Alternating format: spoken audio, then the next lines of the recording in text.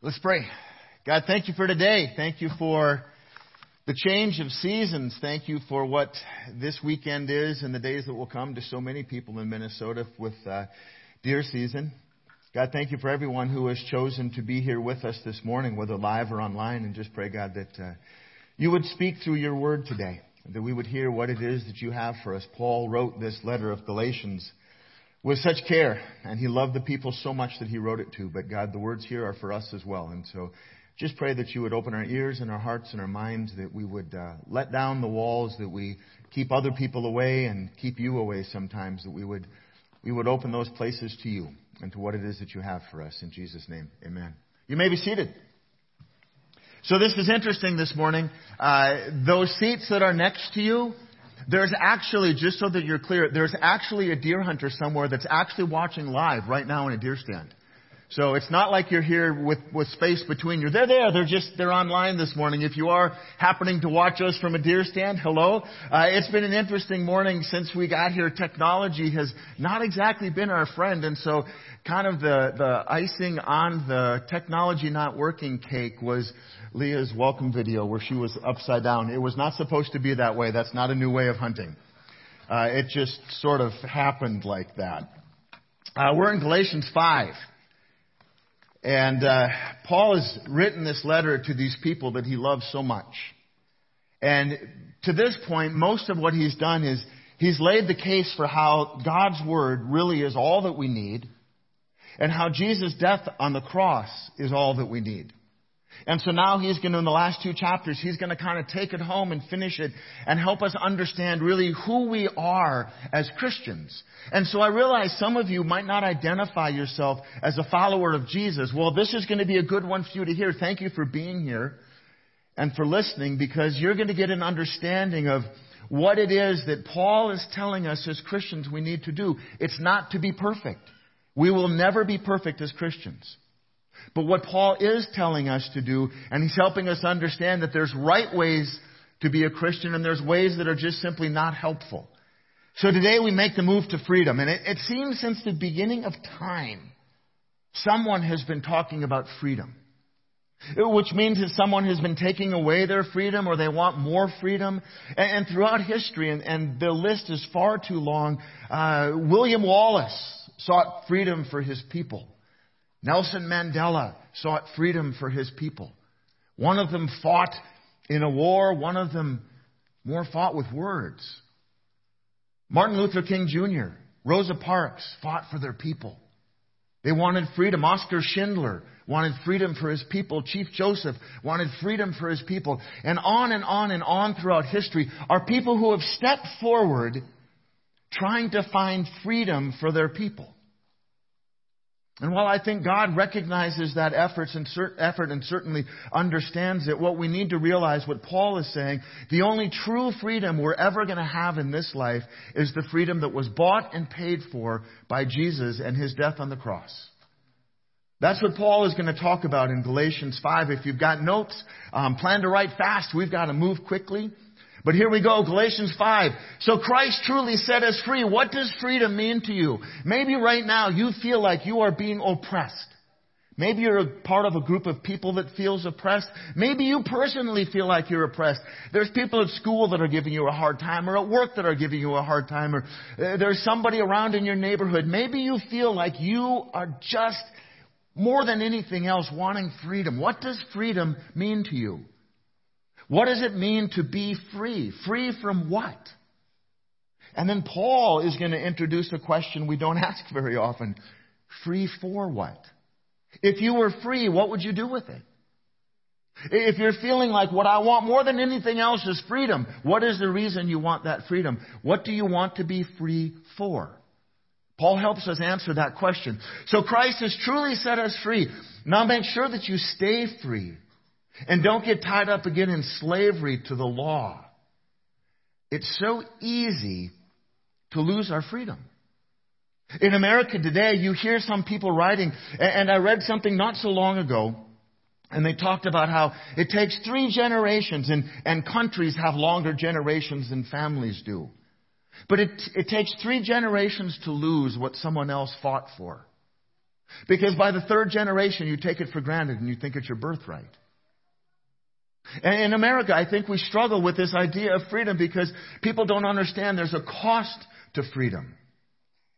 See, freedom without recognizing the cost is the easiest thing in the world to lose. And in America, I think we're beginning to experience some of that. So verse 2, Paul says, listen, I, Paul, tell you this. If you were counting on circumcision, and he's going to use the word circumcision to refer to the law of Moses. If you're counting on that, because that's one of the things that this group of people, the Judaizers are called from Jerusalem, are telling the new Christians that if you're going to go follow this way, you've got to do this just like we did. And that's so much one of the traits of religious people. I want you to be just like me and to do what I had to do, even though I don't do it anymore, is the real story. And Paul says if you're counting on that, if you're counting on the law to make you right with God, then Christ will be of no benefit to you. Why? Because you don't need Jesus. You're going to keep the law perfectly on your own. I'll say it again. If you're trying to find favor with God by being circumcised, by keeping the law, you must obey every regulation in the whole law of Moses. For if you're trying to make yourselves right with God by keeping the law, you have been cut off from Christ. You have fallen away from God's grace. You don't want Jesus. You want God to recognize your hard work. And so often what happens is new Christians get squashed by people telling them what they have to do. I've been in ministry for well over 2 decades. I still have people telling me what I have to do. You're not enough of this, or you're too much of that, or you don't do this right. And I know at the end of the day, I have to say, God, what are you asking of me? This freedom that we have, it comes at a cost for all of us because there's people that are going to tell us we're doing it wrong. For if you're trying to make yourselves right with God by keeping the law, you've been cut off from Christ. You've fallen away from God's grace. Sometimes when we decide we want to keep the law, and for people who are the religious folks, they think that they're always getting it right. And what they're really doing is saying you don't need Jesus as much as you need me to tell you what you need to do. But we who live by the Spirit, what does it mean to live in the Spirit? Paul says that as though we understand. It means to live by faith. To trust that voice in the new creation of us as a Christian, that God isn't going to lie. And if that voice doesn't line up with what the Bible says, if the voice doesn't line up with the way that your heart is leading you, I'm not telling your mind, telling you to go off in a different direction. But the Spirit is never going to lie. That's how we understand. If we live by the Spirit, if we live by faith in Jesus, eagerly wait to receive by faith the righteousness God has promised us. For when we place our faith in Christ, there's no benefit in being circumcised or following the law, or being uncircumcised, ignoring the law. What is important is faith expressing itself in love. What are we supposed to do as a Christian? We're supposed to believe in Jesus. And then we're supposed to, in faith, love Jesus, love people, and teach people to love Jesus. That's why we have it as our mission statement. If you wonder, what am I supposed to do? I don't think I'm doing a very good job of being like Jesus. I'm not being a good Christian. I don't feel good about myself. Stop trying to keep the law. Start loving Jesus. Start loving people. And start helping people understand how they can love Jesus. That's really all that Paul's talking about. He says, you were running the race so well. Who has held you back from following the truth? It certainly isn't God, for He's the one who called you to this freedom. Who is the one that told you that you had to do things in order to be a real Christian rather than to live in faith and love Jesus and love people? This false teaching. When people insist that you keep the law, when people insist that you do the things they tell you have to do, whether that's a church or a pastor or another Christian, you can just kind of smile at them and in your mind go, that's not what Jesus says. Are we going to always keep the law perfectly? No. Should we try? Of course we should. We should try because we want to honor God. But there's a difference in demanding and insisting. And he says this false teaching is a little like yeast that spreads through the whole batch of dough. It gets in quietly, but it does its job. I'm trusting the Lord to keep you from believing the false teaching. God will judge that person, whoever he is, who's been confusing you. There is this religiousness that takes over the church sometimes when people say what you have to do, what you're not doing. You're having too much fun. You need to start doing more of this or that or the other. And yet what God says we have to be aware of is pride. Don't be the person that's telling someone else what they have to do. Be aware of your arrogance in telling someone else they're sinning. Be aware of that sense of religiousness. He says, dear brothers and sisters, if I were still preaching that you must be circumcised, must keep the law, as some people say I do, why am I still being persecuted? You know what? If you're having a hard time for your faith, we had a hard time around here with technology this morning. Deidre and I had some rough things that happened to us this week that weren't a whole lot of fun. You maybe noticed her fingers. She's not playing guitar this morning because she didn't want to. She's not playing guitar because I slammed her hand in the tailgate of the truck. It wasn't her fault. I didn't watch what I was doing. But you know what? That's not persecution. That's just me making a mistake. It's me being kind of stupid and careless. But maybe you're feeling like you're being persecuted. Maybe people are attacking you for what you believe. Maybe people are giving you a hard time because you're trying to live as a Christian. If you're living for Jesus and you're being persecuted in any way, you're probably doing something right.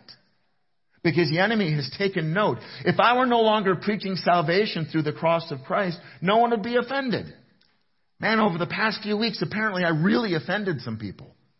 It wasn't my intention. My intention was to preach the cross of Christ.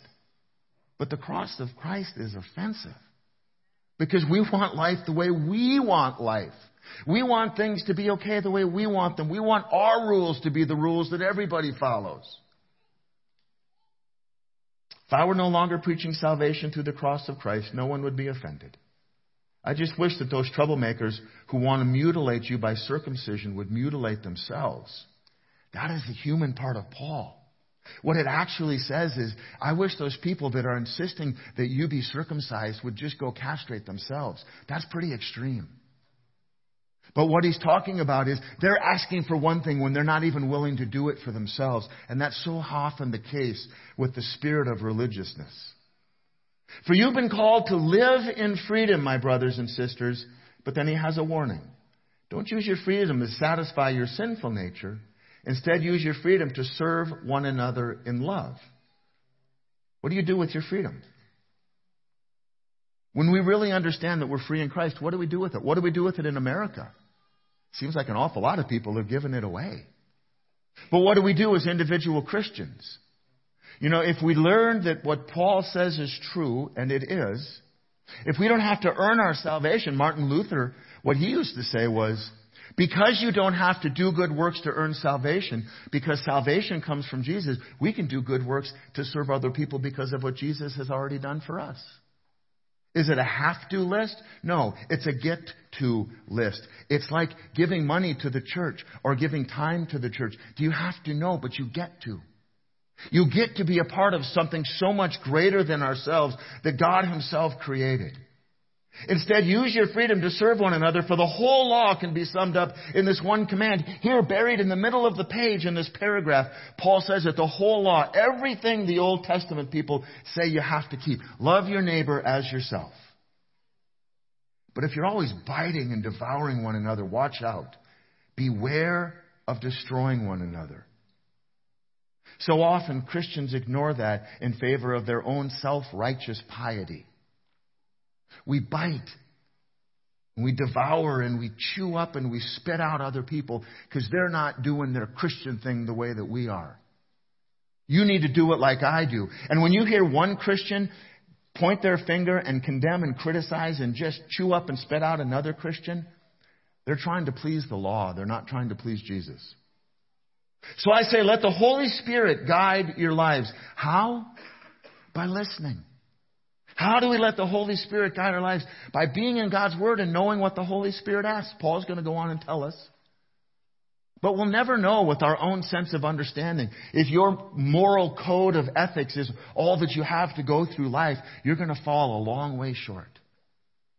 But if we ask God, direct me. God, through your Holy Spirit, tell me what you want me to do. Help me with this decision. Help me in this moment. God's not going to ignore you. Then you won't be doing what your sinful nature craves. Paul even says somewhere else, the very thing that I don't want to do, the very sin I do not want to commit, is the one I find myself doing over and over and over. That is the sinful nature in us. That is not the Holy Spirit. It doesn't mean that we ever escape it, but it means that we focus on doing what the Holy Spirit calls and directs us to do. The sinful nature wants to do evil, which is just the opposite of what the Spirit wants. And the Spirit gives us desires that are opposite of what the sinful nature desires. How many, you don't have to raise your hands, how many have you at one point in your life said, I'm going to wake up every morning at 6:30 and for 30 minutes I'm going to read my Bible? Oh, if the hands went up, there'd be a lot of them. Your intention was good. That's something God would want you to do. The Holy Spirit would be behind that. But by the third day, you got up at 6:45 and had 2 cups of coffee and then decided you were getting late and you better go to work. The very thing that we say that we want to do, we stop doing. And so sometimes, what's the checkpoint? The checkpoint is this what I want or is this what God wants for me? Is this what I want to do or is this what God wants for me to do? We know the right thing. It's just so often we don't choose it. See, these two forces are constantly fighting each other. You hear me talk about the 2 dogs inside of us. One is the evil and one is the good. One is God and one is Satan. It's 2 voices. The movies talk about 2 angels. The Native Americans talk about the 2 dogs. You know what? The one that wins is the one you feed. Are you going to feed the Holy Spirit in you? Or are you going to feed evil and your own desires in you? It's your choice. These 2 forces are constantly fighting each other, so you're not free to carry out your good intentions. But when you're directed by the Spirit, you're under not under obligation to the law of Moses. Following or keeping the law of Moses is not what God asks. Having to do it is not what God requires of us. Choosing to fulfill the law, keeping the 10 Commandments by choice, is what God would desire of us.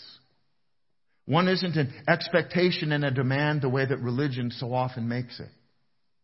But you know, when you understand what Jesus did for you, and when you understand how much of a sinner you and I really are, we want to do right things for Jesus. We want to do other things for other people because we realize what Jesus has done for us. Love Jesus, love people, teach people to love Jesus. Whether it's volunteering in the church, whether it's parting with some of our precious money, whether it's helping someone out who, you know what, everything about their life is what you stand against. Everything that they seem to be about is what you absolutely have opposed and tried not to do your whole life. You know some of those people, but suddenly there's one of them in front of you and they need your help. Are you going to help them or are you going to stand on your religious high horse and say you should have made better decisions? Do we love people because Jesus loved us? Because the thing is, if it was Jesus riding by on that high horse, he'd look at us and say, you deserve to die for your sin. We serve others because of what it is that Jesus has done for us, because we want to. When we follow the desires of our sinful nature, the results are very clear. When we give in to that dog that only wants to be fed the things that we want, when that's all that we focus on, Paul doesn't give an exhaustive list, but he starts with a list. When you follow the desires of your sinful nature, and all of us do, the results are clear. Sexual immorality, impurity, lustful pleasures, idolatry, putting things in place of God, sorcery, hostility, quarreling, jealousy, outbursts of anger, selfish ambition, dissension, division, envy, drunkenness, wild parties, and other sins like these. Those things are happening all over the place. It is Christians who divide the church against itself. When we say we don't do those things, it happens all the time. Let me tell you again, as I have said before, anyone living that sort of life will not inherit the kingdom of God. What he's saying is anyone who chooses that lifestyle unrepentantly, without asking for forgiveness, without repenting and changing your ways, when you choose that lifestyle, will not inherit the kingdom of God. But the Holy Spirit produces this kind of fruit in our lives. You can go to these verses. You can go to chapter 5:19 and go through 21. Then you can go to 22 and 23. These are the choices. These are the 2 dogs. These are the 2 desires fighting inside of you. We've been through the one, but the Holy Spirit produces this kind of fruit in our lives. Love, joy, peace, patience, kindness, goodness, faithfulness, gentleness, and self-control. There is no law against these things. This is who we should want to be. Which one of those lists would describe you? My guess is you're going to have at least a toe in both sides. You're going to have a toe in the water in both of those lists. If you've ever been angry, if you've ever been hostile, if you've ever said a harsh word, if you've ever divided one person against another, if you've said words that would divide somebody, you're in that first list. Pride gets in there. Anger gets in there. And then there's this list that describes the fruit of the Holy Spirit. That's who we should want to be. You want to know, how can I be a better follower of Jesus? How can I love Him more? Focus on that second list in verse 22. See, those who belong to Christ have nailed the passions and desires. Listen to that language when you think about how Jesus went to the cross. Those who belong to Christ Jesus have nailed the passions and desires of their sinful nature to His cross and crucified Him there. They died on the cross with Jesus.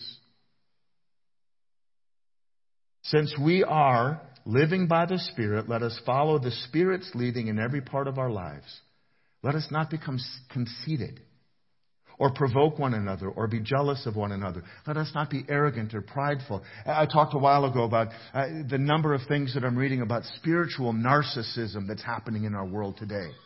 That because a Christian, someone who calls themselves a Christian, says, I believe it, the Bible tells me this, God loves me because this is who I am. It's spiritual narcissism. That's this list that Paul's got. Let us not become like that, conceited, prideful, arrogant, provoke one another, jealous of one another. To live as a Christian simply means to live like Jesus did. It's not real hard. To live as a Christian means to live as Christ lived, to be a Christ follower, to be a part of Christ's way of living. And then say, you know what, I'm not going to be able to do it on my own, but God, with the Holy Spirit's help, you can help me do it. You can help me do it more every day. And I'm going to stop choosing from this list for my life, and I'm going to start choosing more consistently from this list for my life. And the more that we do, we realize that, you know what, the other people that we thought were so bad aren't nearly as bad as what we are. Which side are you going to feed? Which dog? Good or evil? God or Satan? To live as a Christian means simply to live like Christ. We all want freedom. Everybody does. Maybe we want freedom from different things, and maybe we want freedom for different things. Maybe it's a career. Maybe it's a financial problem. Maybe it's a relationship. Maybe you think that all your problems will be solved if this relationship ends. Maybe you think all your problems will be solved if you just had a little bit more money. Maybe you think that the answer to everything you need is in that little bit of freedom that you're just dying to have, that extra breath. We all want lasting, enduring, irrevocable freedom. But it doesn't come from fighting or winning a war. It doesn't come from changing our circumstances. Freedom, the kind of freedom that we really want as people, only comes from Jesus. And that's a freedom that exists in this life as we realize that we're choosing to make steps in our sinfulness to become more and more like Him. And then that freedom lives on forever in eternity in heaven. Because it's freedom that comes from the cross of Christ. It comes in death. The price was paid by His death. But then what do? We put to death all of those desires in us that are not like Him. How do we live as a Christian? We consciously choose, with the Holy Spirit's help, to not live, no matter how much we want to, no matter how good it makes us feel, no matter how much you think you deserve it. We consciously choose, with the Holy Spirit's help, not to make those decisions anymore. So then God, in His wonderfully, infinitely wise way, helped us with this. Because all of those things are put to death on the cross of Christ. And Jesus said something the last night that He was alive with His disciples. He said, do this until the Lord comes again. Do this until I return. Remember my death until I return. And so we celebrate Holy Communion. We celebrate the Last Supper. We're going to do that now. If you're a communion assistant, you can come forward at this point and start getting things ready. If you're at home, this is where you get something for bread or juice. If you're in a deer stand, grab whatever's left of your roll or a cookie or your snack bar and your coffee. The deer won't mind, promise. And we're not going to celebrate that our sins are forgiven. That's missing the point. What we're going to do is we're going to take time and remember why. And the reason why is because Jesus, even while you were still a sinner, even right now today, the life that you're living, Jesus gave His life for you so that you could know freedom. Not the freedom that the world seeks, but true freedom, lasting freedom, eternal freedom in Him. It's a reminder that our sins are forgiven, but it isn't something that we do because that would be a work. That would be us doing something right. Your sins aren't forgiven when you come forward and take communion. You are reminded of why it is that your sins are forgiven, of the price that was paid, of how much God loves you. So on the night in which Jesus was betrayed, Thursday night, He sat down with His disciples and they had their last meal together. And He took the bread and He broke it. And He said, "This is my body given for you. Do this for the remembrance of me." Don't forget what it is that I'm about to do for you, Jesus said. And then again after supper, He took the cup. When He had blessed it and when He had given thanks, He gave it to them to drink and said, "This cup is the new covenant," or the new promise, the promise of freedom, "in my blood shed for you and for many for the forgiveness of sins. Do this for the remembrance of me." When we take Holy Communion, what we're doing is we're remembering what Jesus did for us that we cannot do for ourselves. What we are reminded of in Holy Communion is that Jesus alone did for us what all the good works in the world cannot do to get you to heaven. It is only our believing in Jesus and His death on the cross. Let's pray. God, thank You for what it is that You've done for us that we cannot do for ourselves. Thank You, God, that as we celebrate Holy Communion, we're celebrating Jesus' obedience to Your will in His life. We're celebrating what seems like such a selfish thing. We're remembering that Jesus went to the cross and gave His life, a perfect life, a life that had never known sin. Never once had Jesus done something wrong outside of Your will. But He gave His life because we're sinners. In this time, God, help us to pause and to reflect and to be grateful and to remember what it is that Jesus did for us on the cross. It's in His name that we pray. Amen. So Cindy's here. If the kids are too young to receive communion, she'd love to pray and give them a blessing. Communion service are here. You can take bread and either dip it into the wine, which is the red liquid, or the grape juice, which is the lighter colored liquid. And then we still have the communion kits on the outside if you want one that's just a separate one for you. Peel the top off for the bread, and you can peel the next layer off for the wine. All is now prepared. Come forward when you are. If you want to take some time and conduct some business with God, confess some sins, ask for forgiveness. Say, "God, you know what? I'm gonna go forward and I'm gonna recognize what Jesus did. It's gonna be my act of repentance. And with Your Holy Spirit's help, God, I want to do better for You. Not because I need to get to heaven that way, because Jesus already paid that price. But I want to do better for You." All is now ready. Come forward, and you are. We'll continue to worship. Thank you to everybody that's here this morning. It's Deer Opener. I realize that. The world's busy. There's a whole lot going on. For all of you that watch in the deer stand, thanks for joining us. Thanks for putting up with technology issues. Thank you to an amazing worship team. And we have a new fish in the Drumquarium. You want to introduce your new fish in the Drumquarium, Deidre? Cody Strobing. Give a hand to Cody. All right. Prayer corner lights are on. Lines begin now. If you'd like someone to pray with you or pray for you, come on forward. Here's my last thought. If you're wondering how to live as a Christian, stop fighting about what to do and just go out and live as a Christian. Realize that the price for you has been paid by Jesus, and all you've got to do is go out there and live for Him. And you know what? The Holy Spirit is going to help you understand what that means. One more song before you go. Thanks for coming, everybody. Have a great week.